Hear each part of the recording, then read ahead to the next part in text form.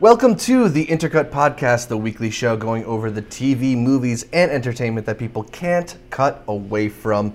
I am your co-host, Zachary Shevich, and joining me, he used to be called the God Particle, it's Arturo Zurita.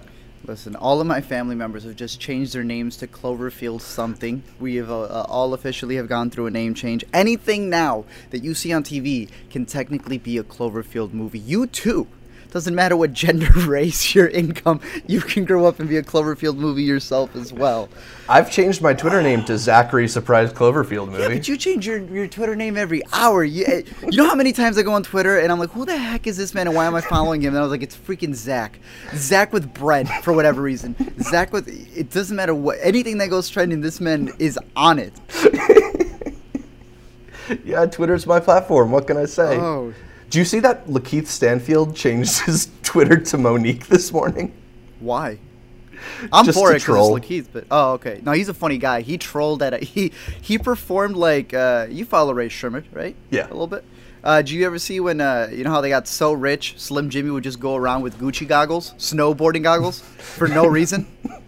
He don't even snowboard. That was Lakeith at Sundance. He performed without a Right. shirt and a wig. They asked him, "Why are you wearing a wig?" And he said, "What wig?"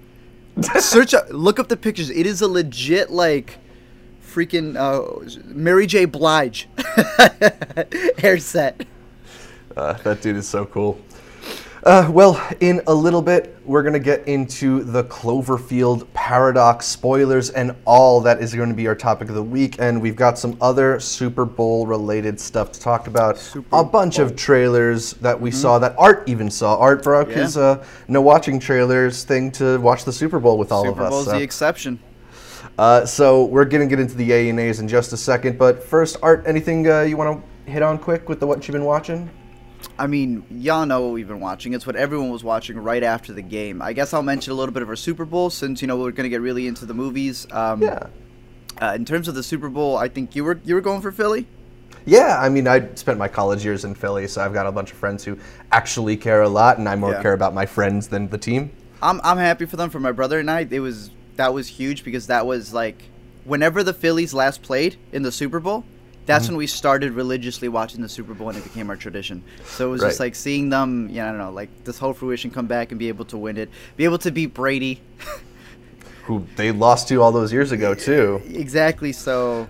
Yeah, no, I mean, it's crazy. It's been like most of our lives that it's been Brady in the Super Bowl. But hey, I think it was a really fun game. It was a good game, yes. It was good television is the thing. It's like the Super Bowl isn't always good television. The halftime show isn't always good television. And I don't know if the halftime show was good television this time. But the game itself, it was exciting. It was offensive football. It went back and forth. It was down to the wire. So literally down to that last play, and if anyone could have made it, it should have been him. Brady's the only person who can get the one shot, and then it gets ruined. But then he gets another one shot. Yeah. Oh, yeah. But in terms of the halftime show, if you want to bring that up real quick, I thought it was complete and utter garbage. I don't know why he's performing songs from like 10 years ago. And that's completely fine. Don't get me wrong. Red Hot Chili Peppers did it. Coldplay did it. Everyone does it. But you know what the Red Hot Chili Peppers did, if I'm not mistaken, but most definitely Coldplay did, was be able to bring out more relevant people and share the stage with them. Looking back at it, I was one of those who thought, I'm like, wow, Bruno and Beyonce are upstaging them. But when the way they choreographed that scene, whatever Super Bowl that was, when they were able to dance together, there was that one where they like slapped the camera out of it. Right. Remember that? I thought that worked amazingly well. I mean, it's also fun. It's like those moments at the Grammys where they pair up people who you wouldn't expect to be paired up, and that makes for more exciting television than they could make separately anyway. Justin Timberlake by himself, and I don't hate Justin Timberlake. There was a great meme that came out of it as well, but it's very rare that I go, Bruno Mars, I agree with you 1,000%, but Bruno Mars, I don't know if you saw his tweet. I did. He said it, next year's Atlanta, y'all better not mess this up. Y'all better get that. All I need is Outkast. I don't need that whole lineup he talked about. But if they got Outkast for the halftime show, oh my goodness, can you imagine? Just literally, it's just the montage of every Atlanta icon just coming out and doing some Migos in there. Holy smokes! Like they just perform like a 3-song mashup each, right? They go boo, it cuts black, and then from another side, like from the other entrance, they perform while they get ready the next one, and then holy smokes, get Migos, get T.I., obviously get Outkast. I mean, there's so All many. the legends, all the ATL legends. Holy smokes, that would be legit. Will they have the balls to just have a hip hop centered one? I don't know. I doubt that. I doubt that a lot. But I mean, you have a lot from Atlanta, at least. Yeah, I mean, Outkast is maybe possible because they are big enough. They have the name. A lot of times it's about the name. You know, I hear a bunch of people saying like, "Oh, they should have had like Frank Ocean be the halftime show." It's like I love Frank Ocean, but like I like him too, that's but he not can't. gonna. That's not a superstar. Yeah, exactly. So the list of people who are at that superstar quality in hip hop, it's maybe people like Jay-Z and Outkast, and not really even a if they're super not long from list. Atlanta, at least make it hip hop based. You know, because Atlanta's had like a huge culture mesh thing that they've had with this past year. So to just completely ignore them, I swear. Childish Gambino halftime show. 1000%. I would laugh if they get Sam Smith doing the halftime show. Get Darius Rucker doing the halftime show next year. I think there needs to be more energy, and the halftime show should not be ending with the biggest soundtrack from Trolls. All right, well, let's move on to more Super Bowl adjacent topics. There were a bunch of trailers premiered at this year's Super Bowl, as they are in every Super Bowl. And we're going to go special yay or nay Super Bowl trailer edition on these new shows and movies, everything that they threw at us. Let's do some rapid fire off the top because there was a lot that was shown and we don't really care that much about all of it. Tom Clancy's Jack Ryan. This is going to be the Amazon series based on the film character that's been portrayed by Harrison Ford, Alec Baldwin, Ben Affleck, Chris Pine. John Krasinski plays John Ryan here. It looks like a more modern war on terrorism setting. Art, any thoughts? I am on the perspective that I still only see Jim from The Office. I want to give him the chance. He's been trying really hard to stay away from any comedic roles. He has been playing literally a soldier for the Aloha, 13 Hours. Now 13 Hours. He's trying really hard. He's being a serious father in this upcoming movie that's coming out, The Quiet One. I'm rooting for him, first and foremost, but to be completely honest, I don't watch Amazon shows. But I'll give it the benefit of the doubt. I've seen a few Amazon shows, and it's really just the ones that have gotten a lot of good reviews. If this gets good reviews, maybe I'll tune into it. I'm rooting. There's nothing there that makes me feel like, oh, I have to. Yeah, I like him a lot, but it's again like it's got to be a little bit more to maybe make me not think Jim from The Office. Give a damn about Jack Ryan. I mean, that being said, moving on to the Quiet Place trailer, I am yay on that all the way. That's the John Krasinski directed horror movie, which his real-life wife, Emily Blunt, is also in that film. True. And it seems like the basic premise is that movie. this is a world it's a world in which the monsters come at you if you make noise. So everybody has to remain perfectly quiet. It's a really, really smart twist on horror. This is 1,000% for me. Was there actually a new trailer? Maybe I missed it. Maybe it was so quiet. I don't know if it was the new trailer or just the like, Super Bowl trailer. The last two have been so solid because you really don't know. You just get the gist and the atmosphere of it. This is the one movie that has me suckered in so much. I love the fact that they're actual husband and wife in real life. I think that's really cool. But what has me so excited is I can't wait to drop the money on a Dolby surround sound for a movie where probably 40% is going to be quiet. That is... Right. Yeah, that gets a yes for me. The Red Sparrow trailer. This is a movie that's been heavily advertised. Jennifer Lawrence coming out on March 2nd. Yay or nay? Sure. Yeah, I'm going to give it the benefit of that. I say yay. Yeah. I'm going to go nay just because it kind of looks like Discount Atomic Blonde to me. But again, I'm not like, fully out on it. No, to me it looks like discounted Black Widow. But I like Joel Edgerton. That's what I'm going for. Castle Rock, the new Hulu series based on the Stephen King novels, with Andre Holland in the lead. Yeah, this one looked kind of intriguing. Art, yay or nay on this show? Yay. I think this is actually the follow-up to Shawshank. I know what they say. It's like, oh, there's been a suicide at Shawshank, and it's like an actual, I want to say it was a book. I know Shawshank was a short story. But it's not the same tone as what we know as the Shawshank Redemption. Exactly. It looks a bit different. I like the fact that it's a mini-series. Yeah. So I am for it. Again, I am a person who, unless I really like the property, I'm going for it. But I like the people, and I like seeing Andre Holland in there. I like that they have expanded. I've just been seeing a lot of the guys from Moonlight keep blowing up in different places, and I'm like, yo, that's dope. So, yeah, I'm for it. Yeah, I'm always for a new Andre Holland role. We're going to talk a little bit more about him in the rough cuts, just a preview. But yeah, I don't know if this is going to make me like give in and get a Hulu subscription if the Handmaid's Tale didn't. I don't yet, but I kind of want one. And this show looks pretty good. My girlfriend was pretty into the trailer. We might have to get it. I have Hulu. I haven't caught up with The Handmaid's Tale. Unsolved: The Murders of Tupac and the Notorious B.I.G. This is going to be an upcoming USA show that seems to be pretty much in the mold of all these American crime story shows. Art, yay or nay? No, this looked like trash. Came out of nowhere. I was like, yo, is that literally, I was the first one in the group to say, yo, is that Pac? Then the rest of it, the other guy appeared, was like, yo, is that Biggie? And then it turns out being USA trying to hop on what FX has successfully done, what ESPN has been successfully doing. No, if it ain't FX, and if it ain't, what's his name? The guy who made OJ Made in America. Ryan Murphy? Was that his name? Ezra Edelman, I think. Edelman, yeah, that guy. If it's not him, actual talent, I mean, I'll peek into it, but for what, 10, 7, or whatever episodes it is, I don't know if you can hold my interest, especially because I know what. USA, you ain't got the answers, so what am I watching for you to... That's what upsets me the most. It's been done to death. All you're going to do, unless you're bringing up a different perspective, like OJ Made in America was able to do, which was fantastic, you're just repeating back to me what we already know. Nothing. Yeah, the OJ series that we got, both of them were really interesting because there's full context and narrative depth there, and you actually get, you learn a lot from them. I'm not so sure USA is going to teach us a whole lot. They seem to be kind of cashing in on that true crime trend, so I'm kind of nay on this show. Jurassic World Fallen Kingdom, the sequel to the past Jurassic World. Got a little bit more footage from that one. Art, yay or nay?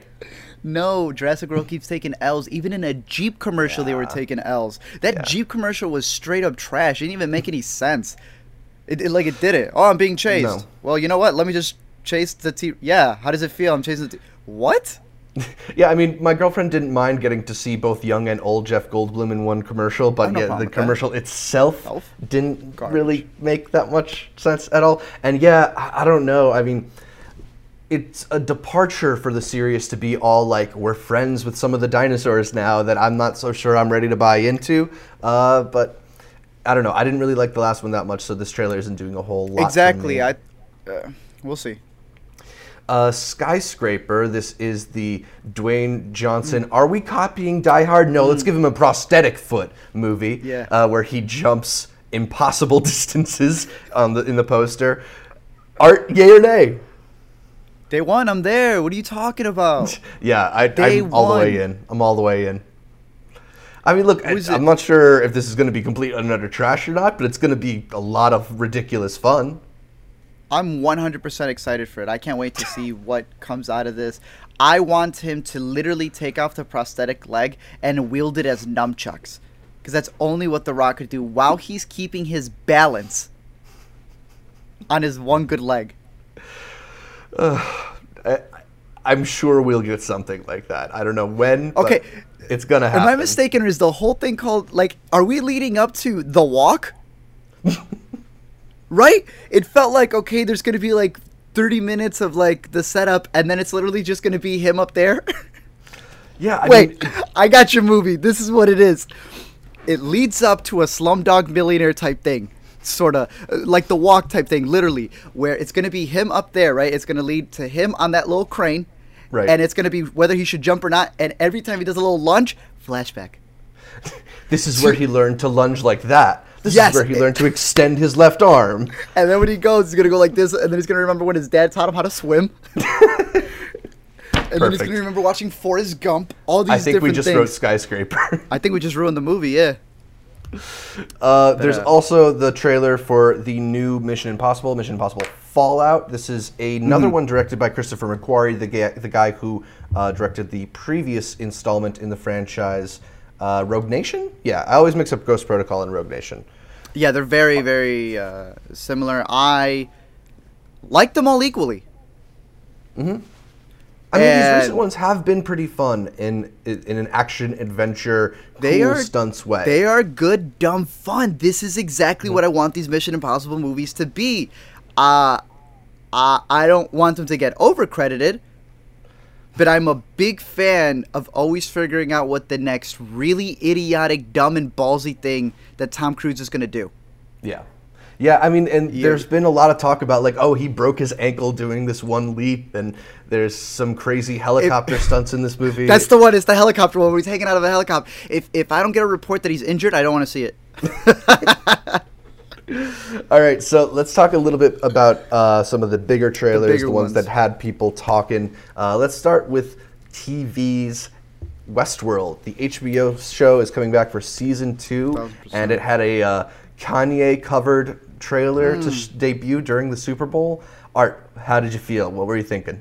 If y'all haven't seen Westworld season 1, Zach, I'll speak for you. Go watch it. We fully endorse it along with The American Vandal, along with BoJack. If you trusted our opinions on those, you need to watch Westworld. Right now, the conversation about Westworld or Game of Thrones is a conversation when Game of Thrones has 6 on it, 7, and Westworld's got 1. 6.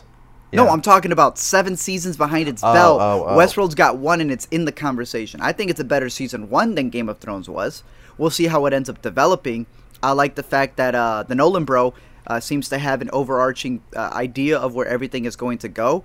I like that he has said, he's like, yeah, season 1 is this, and then our theme for season 2 and this, and then our theme for whatever is this, and we're just going to fill it along the way. And I'm like, yo, that is crazy. I'm a big ARG guy. I don't know if you've seen the whole conspiracies.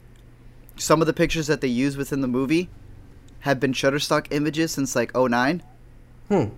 That are like Shutterstock images about characters within the universe.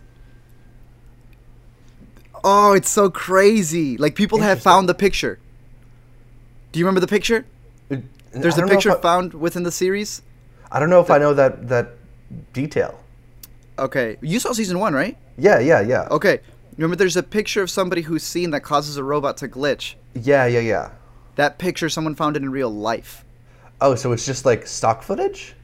It is a...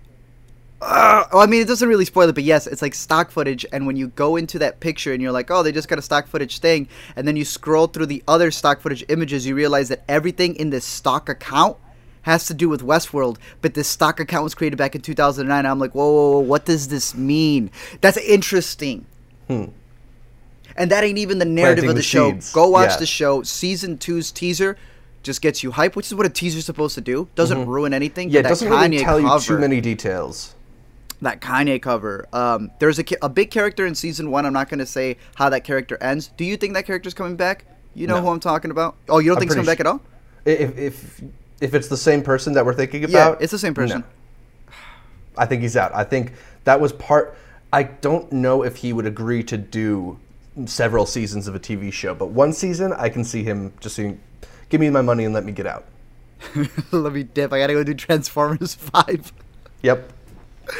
Oh, but no, I'm excited for it. The cover that they did for Kanye is super exciting because they killed all their covers in the first season. If you don't know it, pretty much they have like this robotic piano, West piano, and it does old-timey versions of current songs. And like Radiohead, and I think they did Nirvana. They did an Amy Winehouse one, but the Kanye one's got to be the best one so far. It's got it. So. Yeah, I'm stoked for season 2 too. I think you liked the first season more than me, but I did like it a lot. Yeah, superiorly. Yeah, I was a huge fan. And it is one of those shows that is a lot of fun to follow outside of the show, as well as following it inside of the show. So it'll be great to have that back in our lives. I'm excited for that to be the show that everybody's talking about again, because it feels like it's been a long, long time. And it has. It kind of has. It's been almost a year and a half. It's crazy. The other 2 big trailers. First one, Avengers Infinity War. Looks Seeing insane. a little bit more footage from the part 1 of the Infinity War series. Got another glimpse at Thanos. It's just Infinity War now. Oh yeah, is it? They dropped the part 1, part 2. Yeah, I've been telling y'all they dropped it because part 2 ain't gonna be part 2. It's gonna be Avengers versus X-Men. Y'all don't want to believe me. I don't believe it either, but I want it to be true. We'll see. We'll see. Yeah, it's just 1 now, so we'll see what that means. I don't know what 4 is gonna be, but yeah, that was a crazy trailer. Any thoughts trailer. on the trailer itself? Just that it's crazy? You know how everyone was making fun? I'm still the first one to make fun of when Thanos came out with that butt chin. You're like, ah! The last shot in this one was like, you said, what? That dude, that motion capture on Brolin looks dope.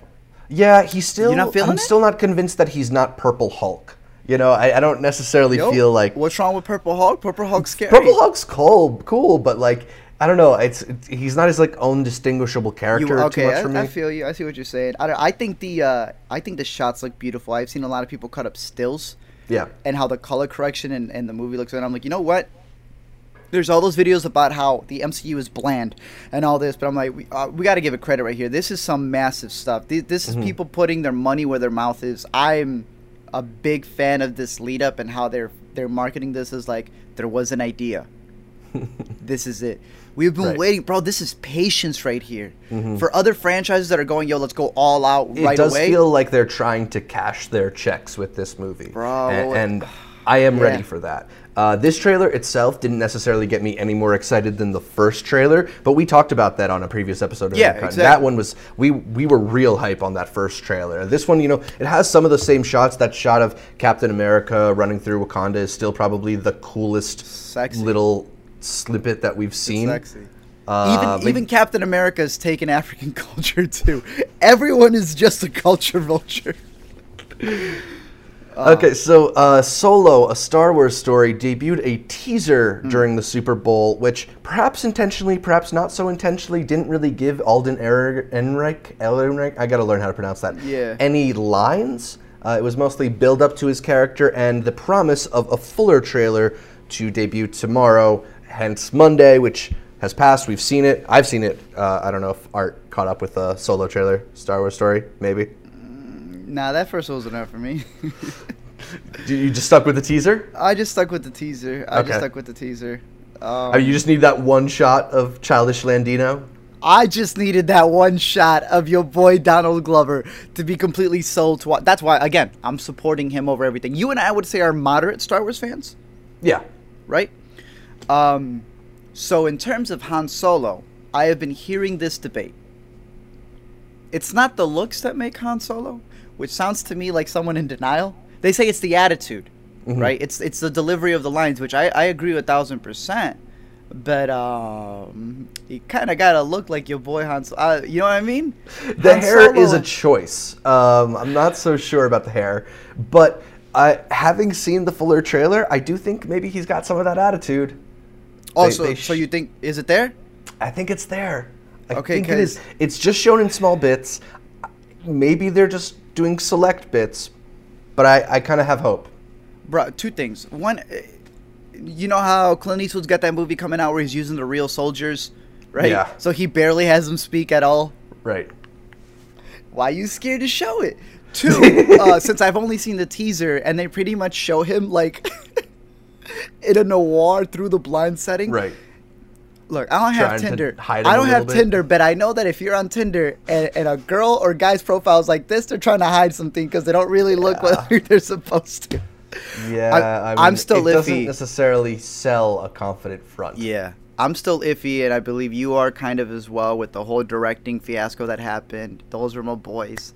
I don't know how it's going to feel because the last Star Wars movie that needed to do massive reshoots, Rogue One, I thought was and I don't know. Rooting for Childish Gambino, though. This man has had the biggest glow up. Oh, man. I was watching Weirdo the other day, his stand-up Weirdo, where he's just wearing like a tight shirt. He's super skinny, no hair, just this, no facial hair. His hair's still like slim.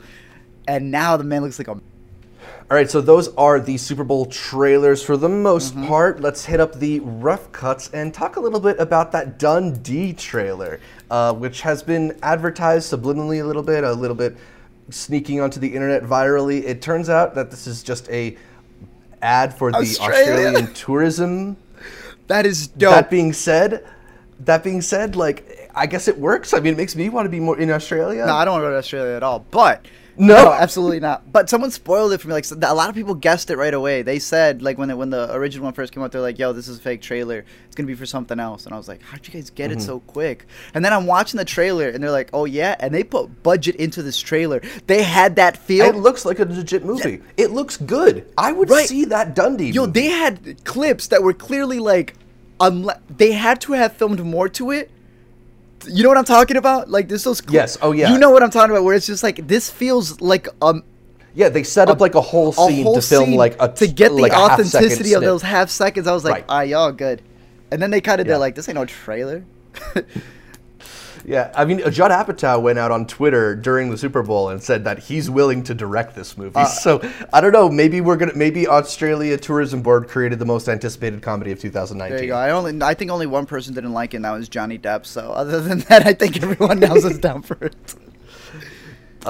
There has been news that Netflix will be ending their A Series of Unfortunate Events series with the third season. This is not a show that I've watched, but Art, I know you did watch it a bit. Any thoughts? Saw the first season, grew up with the books. Surprisingly, it is such an accurate adaptation that's why I didn't like it. I think that I'm a big person of depending on the medium, that's where your thing is going to go. Harley Quinn should always be an animated character, and I think A Series of Unfortunate Events works as a series of unfortunate books.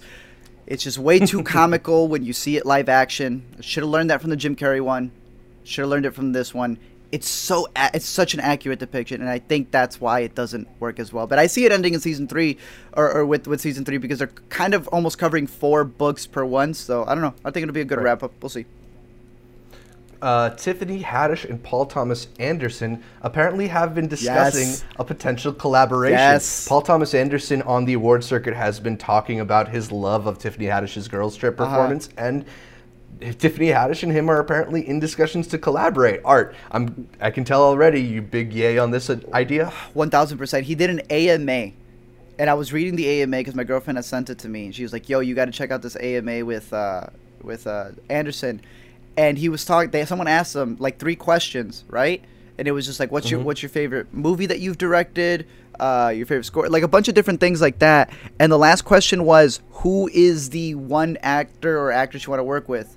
And he answered like, there will be The Master, something else, Tiffany Haddish. Like, whoa, what? And I like Tiffany Haddish. Like, it's that just such a being- weird yeah. combination. I mean, that being said, like, this is a guy who, he's done several movies with Philip Seymour Hoffman before his death. He's done a couple movies now with Daniel Day-Lewis and Joaquin Phoenix. He's worked with many, many great actors.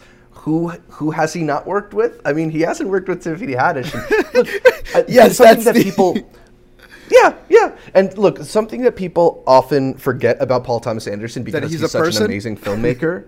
No. That he's like maybe the funniest screenwriter we have. I mean, Boogie Nights and Magnolia and Punch Drunk Love are really funny movies that like have darkness in them. And then he kind of went with these more serious been films super that dark, have bits of comedy. exactly. Phantom Thread is definitely, like a subversive hidden comedy. it is. And I'd love to see him work with somebody like Tiffany Haddish who can maybe really lean into those comedic stylings. I mean, I think people often forget he's married to Maya Rudolph of Saturday Night Live fame. Exactly. So like this is probably a guy who can be pretty comedic and silly and not always so serious and ponderous. So I'd love to see those two collab. I love it just because of the fact that it makes him feel, with all these serious movies, more like a down-to-earth person. Like, yeah, I like Tiffany Haddish. I liked Girls Trip. That's crazy. But you being the huge Anderson fan, what possible idea of a movie do you see them even making?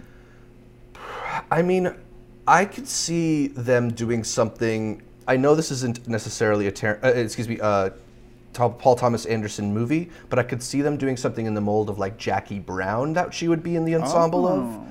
Okay. Something like that. Something more like Inherent Vice. Oh, okay, than, so that's right. What he's done. Inherent Vice just for me. Yeah, that's the. For me, that's. I mean, it's even for me. It's at the bottom of my list of Paul Thomas Anderson movies. Yeah. Sci-Fi and USA are now allowing the F word on cable. This is good news for Mr. Fucking Robot Art. Yay or nay?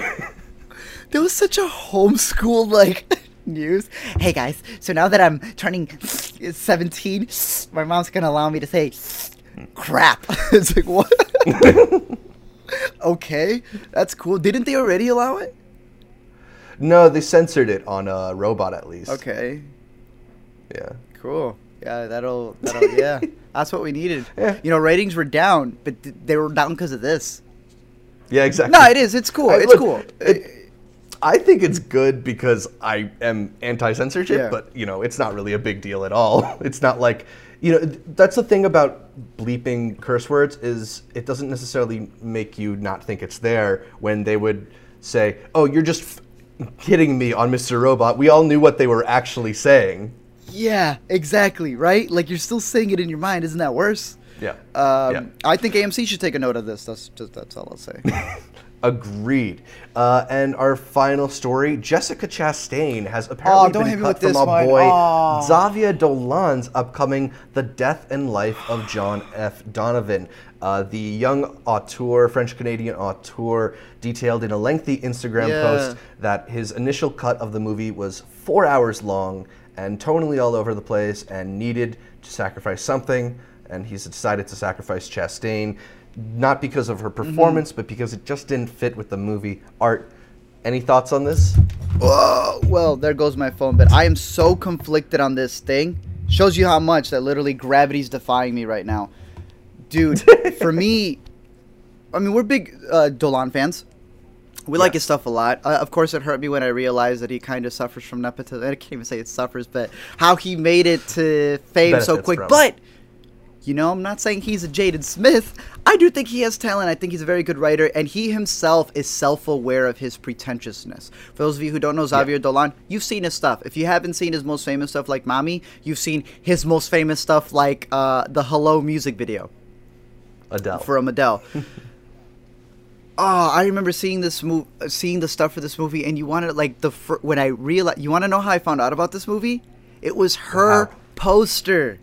It was her poster and how good she looked. And I said, what the heck is this? I was like, Jessica Chastain has been on the, not even on the come up, but I still see her as a come up because she's just getting higher and higher and higher in what she does. And I'm like, yo, what the heck is this? And then I see the title, and I'm like, yo, that's a very interesting title. Then I see the rest of the cast, and I see your boy Jon Snow, and I was like, yo, this is dope. And then I see Xavier Dolan, and I'm like, Kit Harington, Natalie Portman, Jacob Tremblay, Sarah Gadon, Susan Sarandon, Sarah so Gadon, fantastic as well. But I was looking at this and I was seeing the behind the scenes stuff. First of all, this dude directs in joggers, which I think is dope.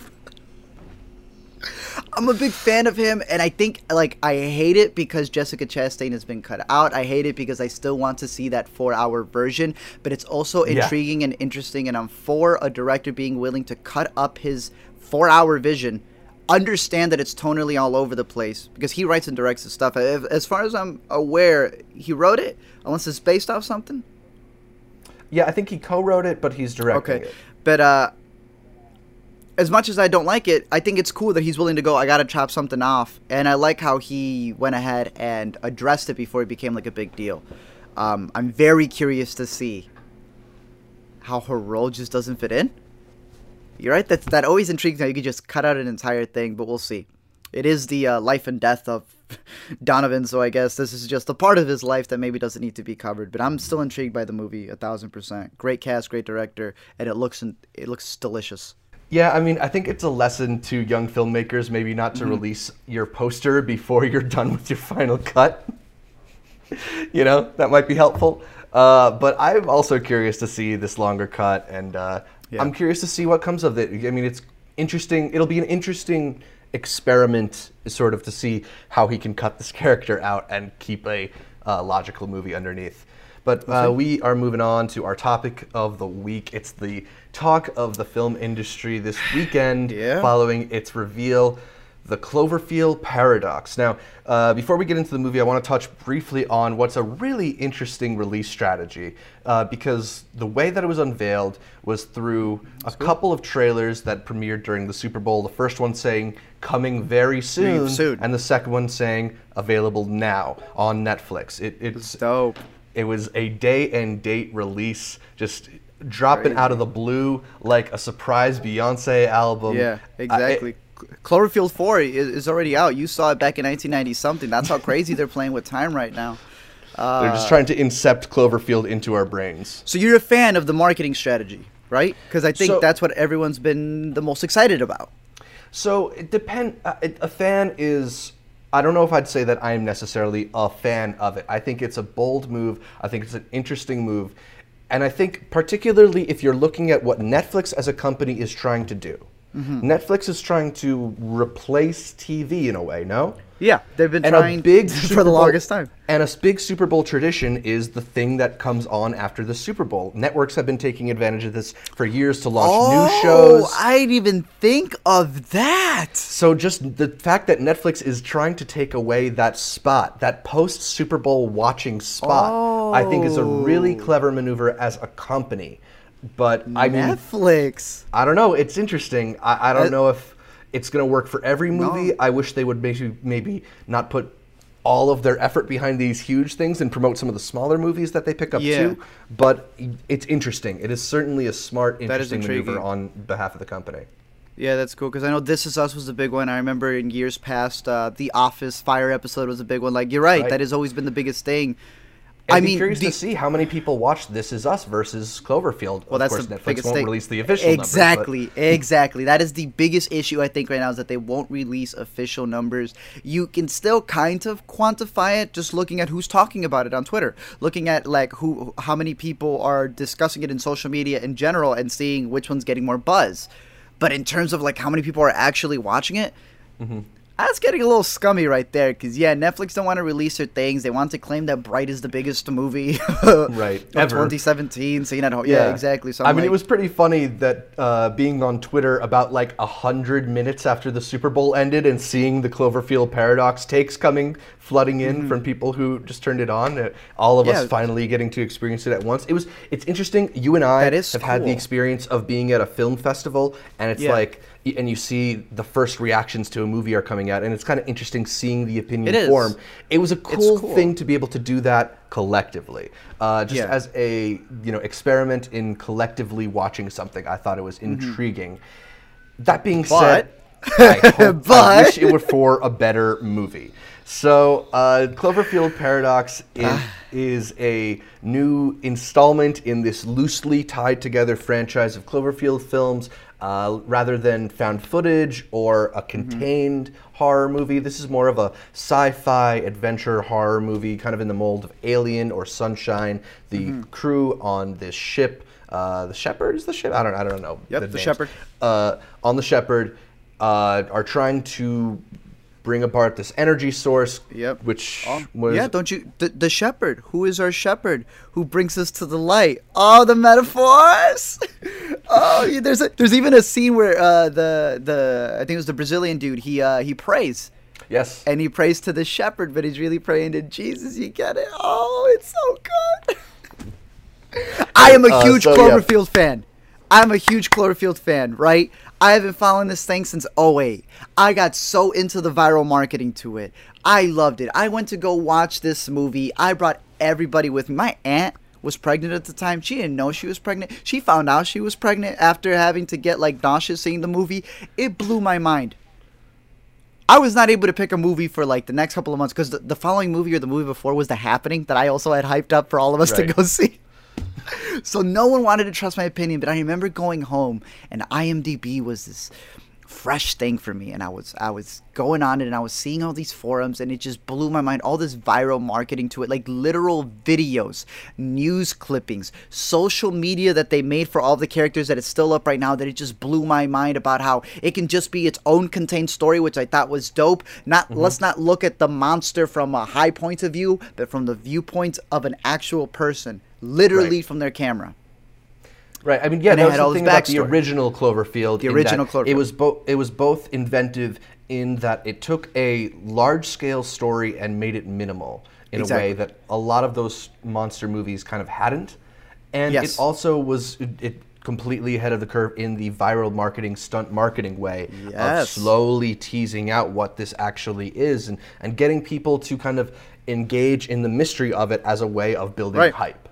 The trailer for it just said something has found us. The date. Right. That's it. That's it. That's all it was. And then 10 Cloverfield Lane also did a pretty interesting job of, basically hiding this movie until a couple weeks before it was actually out, not really letting people know this was a Cloverfield film. And at the last minute revealing this and getting everybody hyped.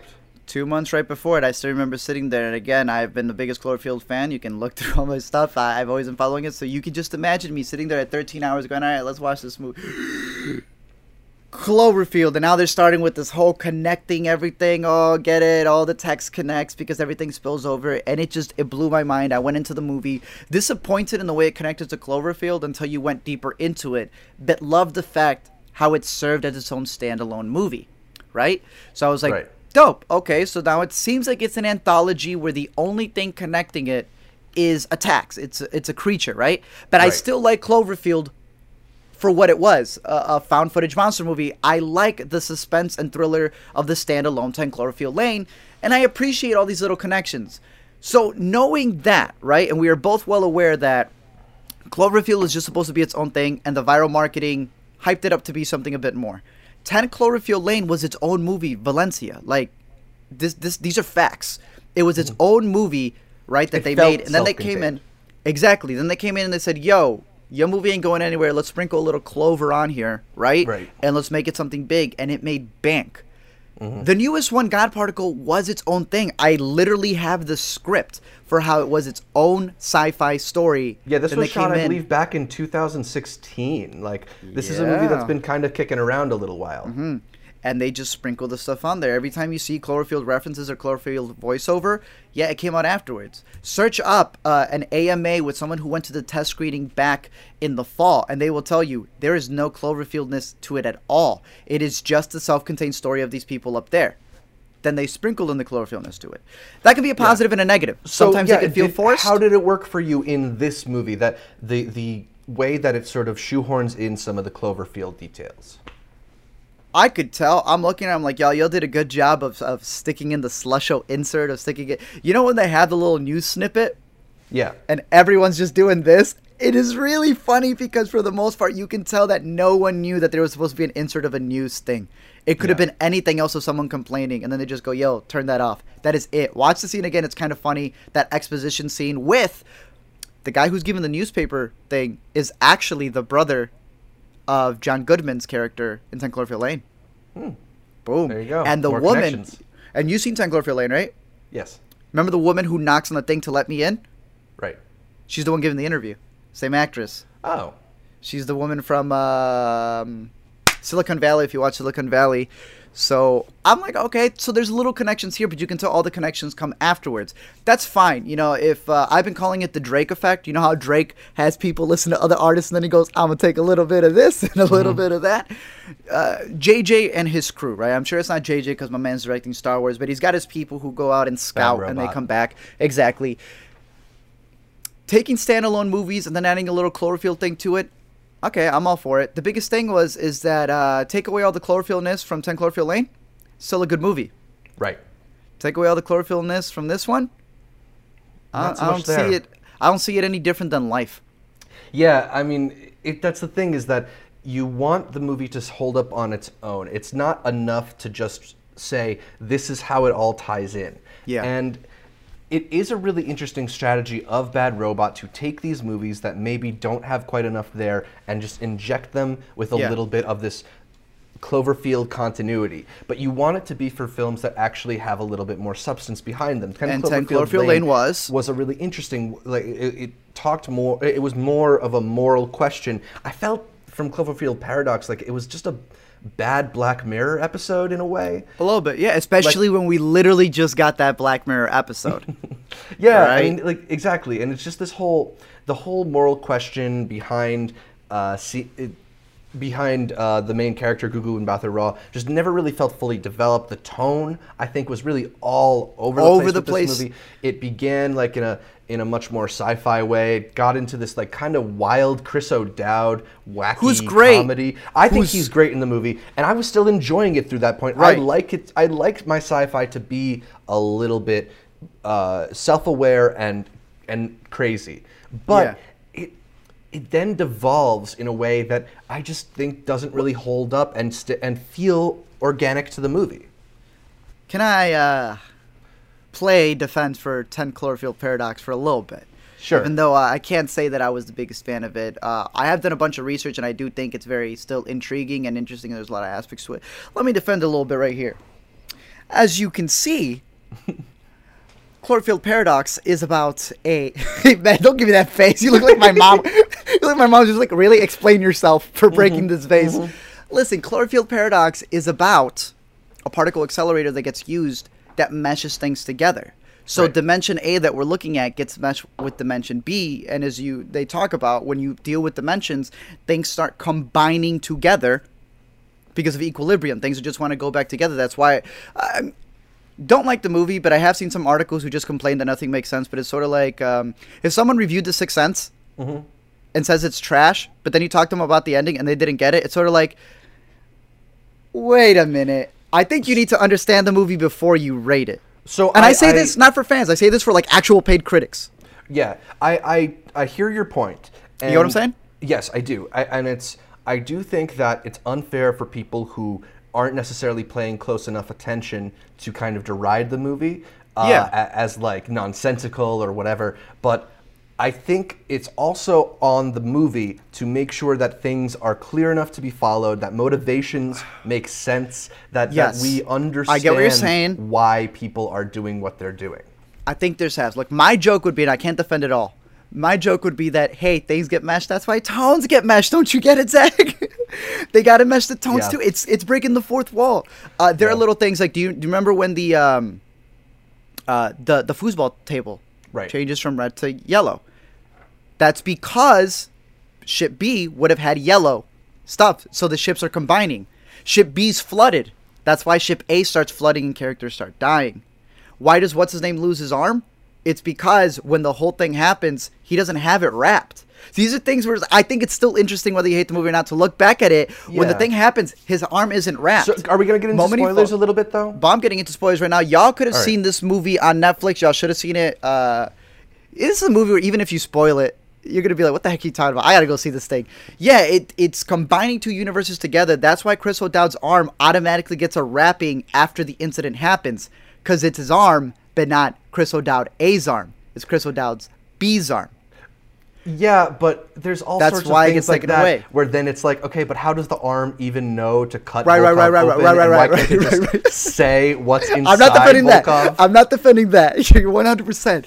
It's like one of those things where I want to say like, yo, this is cool. It's doing something like that. Oh, it's like it mixed half of his body parts together. But then you're right. How can it have sentience? You know, I saw a tweet from Danny Bowes, a writer that I like a lot. And I think he kind of summed up a lot of my thoughts that Cloverfield Paradox is both a kind of cool movie and a pretty fucking bad movie. It's like, and it can be both things. I really do think it can be both things. There's elements that I dug to it. I dug Chris O'Dowd's performance. I dug the way that it was kind of, it was almost like a mental, psychological thing too. Who's who, what's going on, which one's from this universe. A little coherence, as I've heard some people compare it to, if you've seen that movie about parallel universes and stuff. But totally. But I just think ultimately the big thing for me, and this is coming from, I'm not a big fan of horror movies in general. There's been a recent wave of horror movies that I got really excited about, but it's not my genre normally. And horror is a genre that kind of takes pleasure in eliminating its characters for seemingly no reason. And this movie is one that really just gets rid of characters for the sake of getting rid of characters. David Oyelowo is completely wasted in this movie. He's just thrown to the side at the end. There's characters that are shot just so they can be removed from the circle. You know, the whole Chris O'Dowd death just feels weird and unrelated to anything else. Yeah, it just happens. See, that was the one where I'm thinking, I'm like, okay, the girl drowned because the B ship drowned. So again, inconveniences. It just so happens that the part of the ship that gets water, only just one part of the ship, right, is the one where she's in for her death.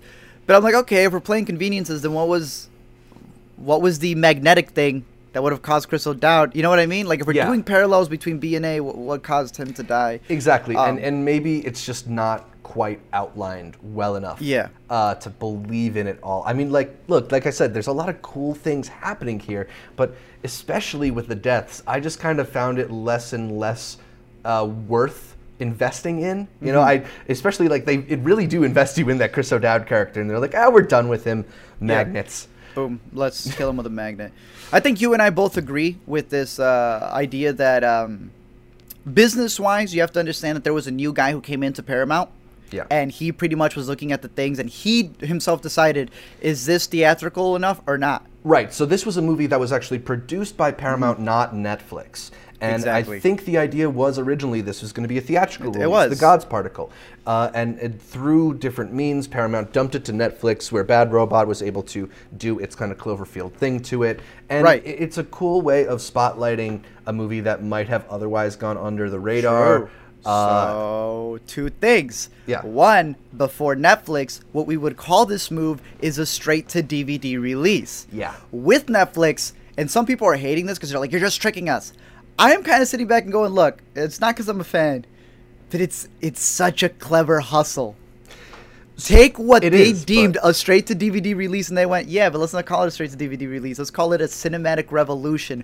Premiere it on the same day. Let's continue that trend and have everyone hyped out about how it can go straight to there so everyone can discuss it at the same time. It's a confusing movie, which is why it's not in theaters. It's going to blow up for word of mouth, but really, it's sort of like...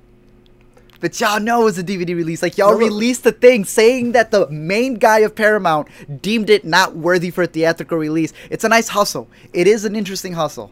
Yeah, I mean, look, they had Ava DuVernay, who, mind you, used to be a publicist, so she's well versed in this stuff. That changes a lot of her tweets. She was hyping up like there's going to be some game-changing thing happening tonight, and she's not someone who hasn't worked with Netflix. She's making documentaries with them, and you have a very friendly reveal to Deadline.com, which always kind of is friendly to the studios and pats their backs in their news reveals. So they definitely were kind of trying to hype this up as this big thing. And to me, while I think it's a brilliant marketing strategy, to me, I wonder if this maybe at some point hurts Netflix's brand.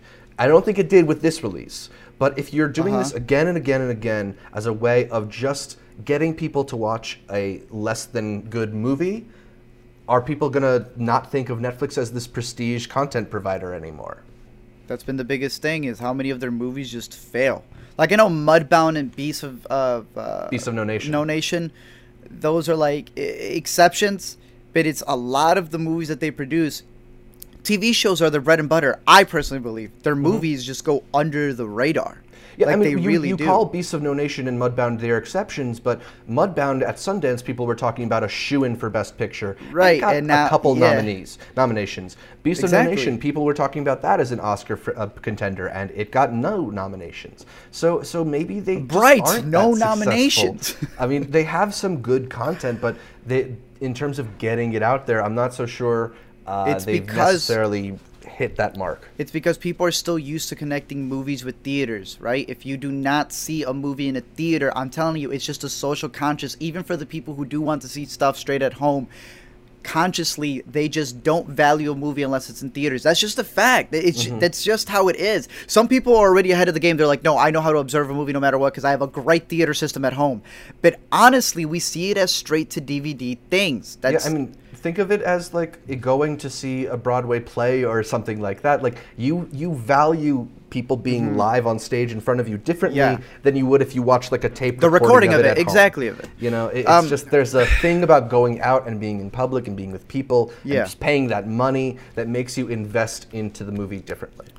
It's an interesting thing. I'll wrap it up by saying this. I have a whole nother video that I'll be breaking down because obviously I'm a huge nerd about it. But for those who are like really confused, and I always find it very interesting, the ending explains that come out literally the night of. It's like, bruh, they worked on this movie for like years. How the heck? Figured it out. It explained everything. And I scrubbed through the thing, and they don't explain anything. They just repeat back what they saw in the movie without even explaining it. This is the idea of the Cloverfield universe. It is an anthology. Anyone telling you trying to fit in the same timeline, it literally cannot. The whole point of Paradox is to explain that all these different timelines were created. Look at timelines as all these different movies were created. Cloverfield is its own thing. 10 Cloverfield Lane is its own thing. Paradox is its own thing. There's a fourth movie already. Which Overlord. I'm really confused how they're going to tie that in. Because apparently and that's coming out in October. Yes. So here's the thing. Like I said, imagine a writer who has all these ideas for monster movies and kind of wants to have a little slim connection, slushos and everything, but at the same time, they know not everything's going to connect because of inconsistencies.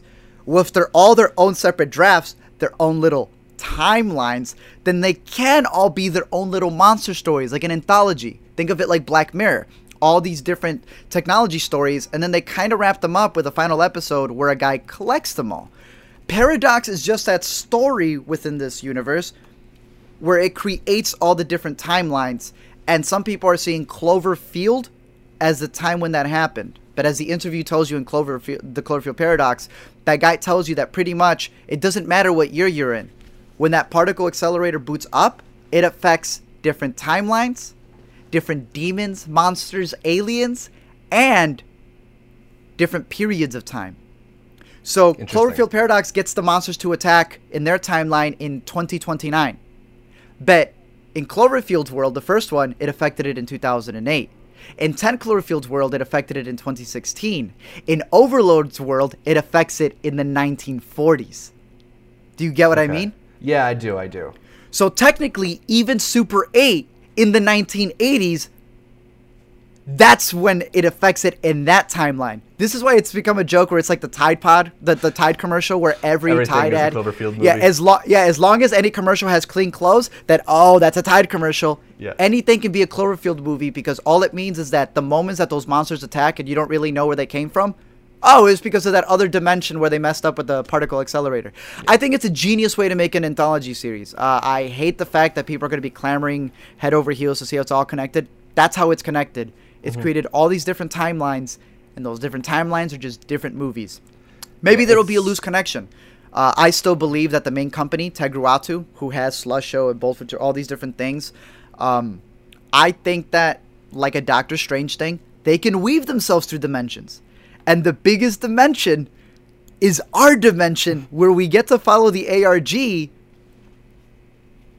that is connected to all these other different timelines. So I can't wait to see the movie that breaks the fourth wall, where our dimension is its own Cloverfield movie. I'll leave you to think about that. I know Zach said that the biggest paradox of all was how they got me to watch Cloverfield Paradox. So boom, there you go. It's all different movies. Just know it like that. It's all different movies. So yeah, hopefully we'll get some more installments of the Cloverfield anthology that keep it fresh enough to want more installments of the Cloverfield anthology. For now, we move on to our final segment of the week, the new to see, talking about what's new in theaters, streaming, and on VOD, starting with February 9th in theaters. We're going to see 50 Shades Freed. Don't want to miss that climax, do you, Art? Oh, I've been waiting for this climax for the longest time. They should have a fourth, just to have a foreplay joke. Right. Damn. Missed opportunities. 1517 to Paris, directed by Clint Eastwood, true life story about the terrorist attack that was stopped on a train in Paris, which is going to be an odd blend of fiction and reality because it stars the actual men who stopped the terrorist attack. I'm not so sure how I feel about that morally, ethically, and stuff, but a new Clint Eastwood movie is going to get a lot of people excited. Yeah, we'll talk about that one. And then Peter Rabbit. It's a CGI comedy with James Corden as the voice of Peter Rabbit. I think Donald Gleason is also in this one for reasons. Trash.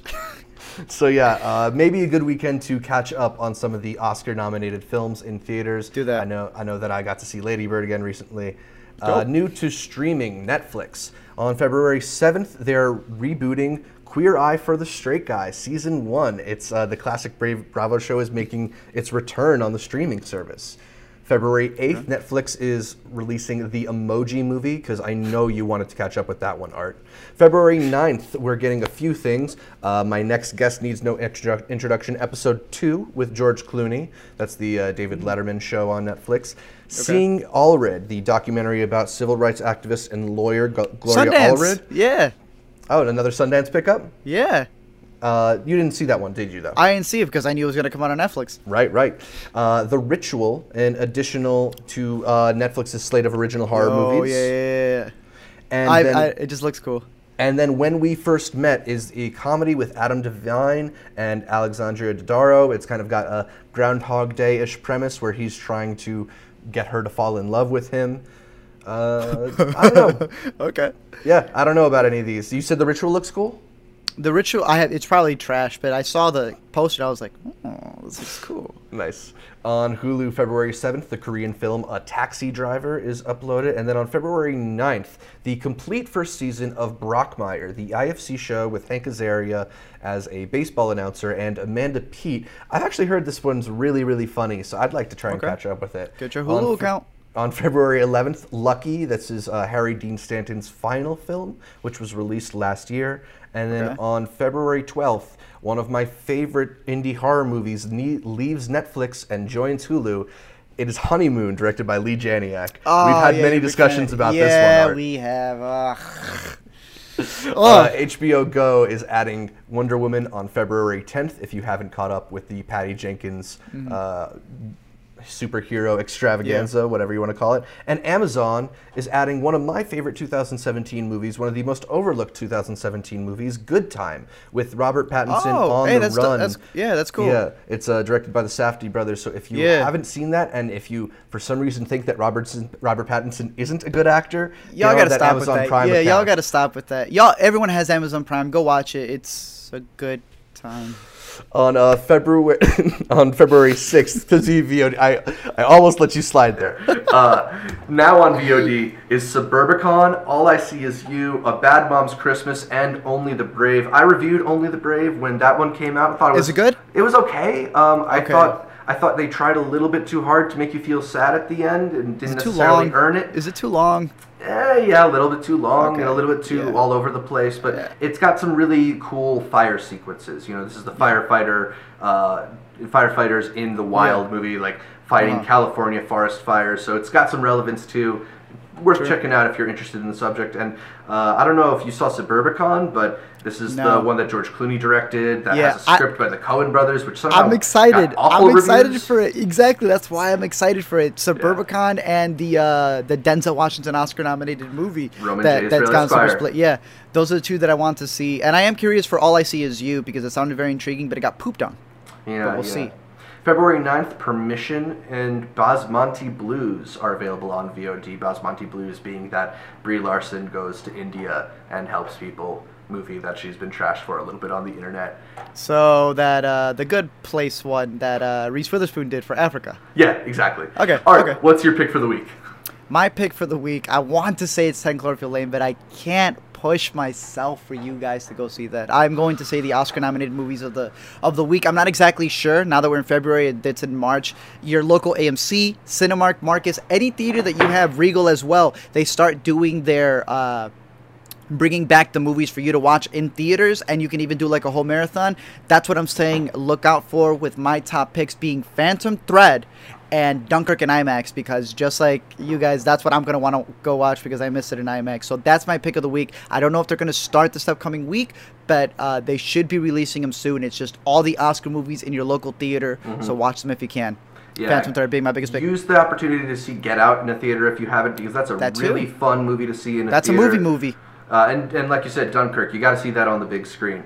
Also, while we're on the subject of Oscar picks, if you want to go out this weekend on February 8th, I believe, they're finally going to be releasing the Oscar-nominated shorts in some movie theaters. Oh, that's right. This is probably only going to be in major cities, so get to New York, get to LA. I probably has it somewhere in Chicago, I think. But look out for those at your local theater. It's really a great chance to see some really creative, fun, shorter films from people who sometimes become bigger filmmakers.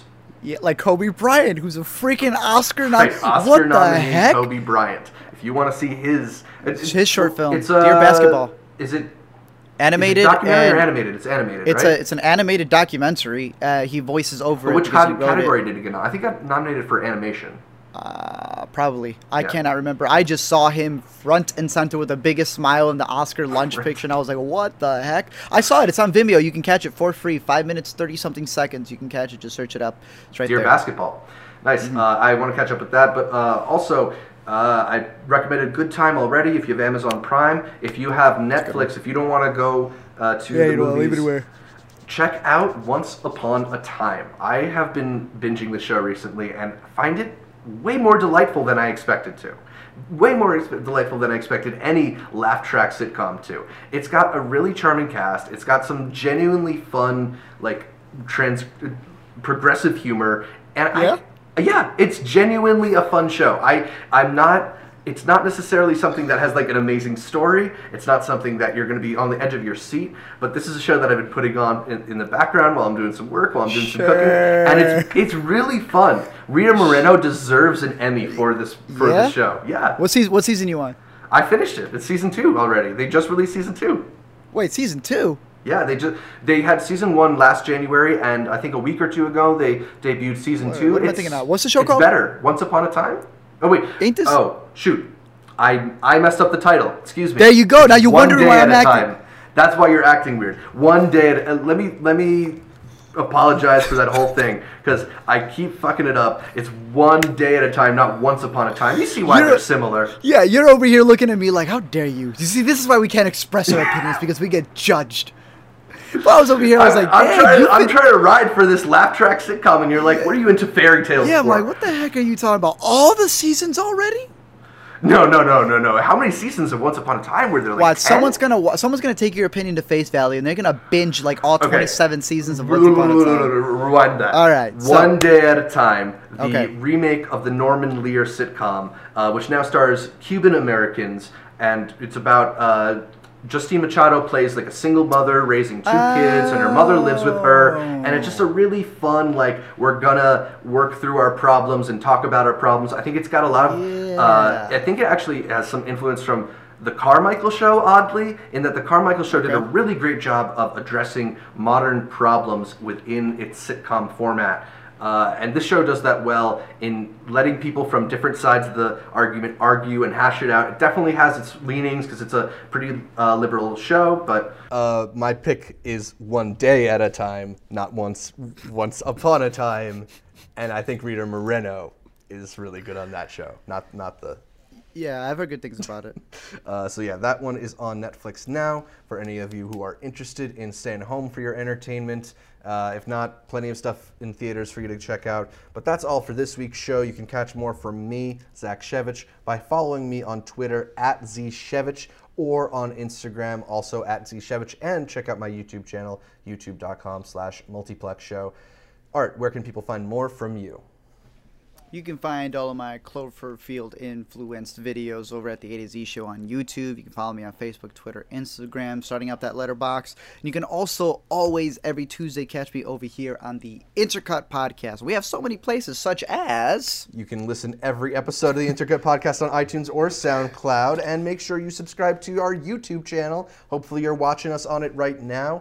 It's all at Intercut Pod, youtube.com/c/Intercut Pod, however you have to get there. And also, check us out across social media, our Facebook, our Twitter, our Instagram. They're all Intercut Pod. The handle is easy to remember. For updates throughout the week from both me and Art, we're retweeting and reposting a whole bunch there, so it's an easy hub to get access to us. Thanks again for tuning in to this week's episode, and until next time, The Tie Dad is a surprise Cloverfield movie. Boom.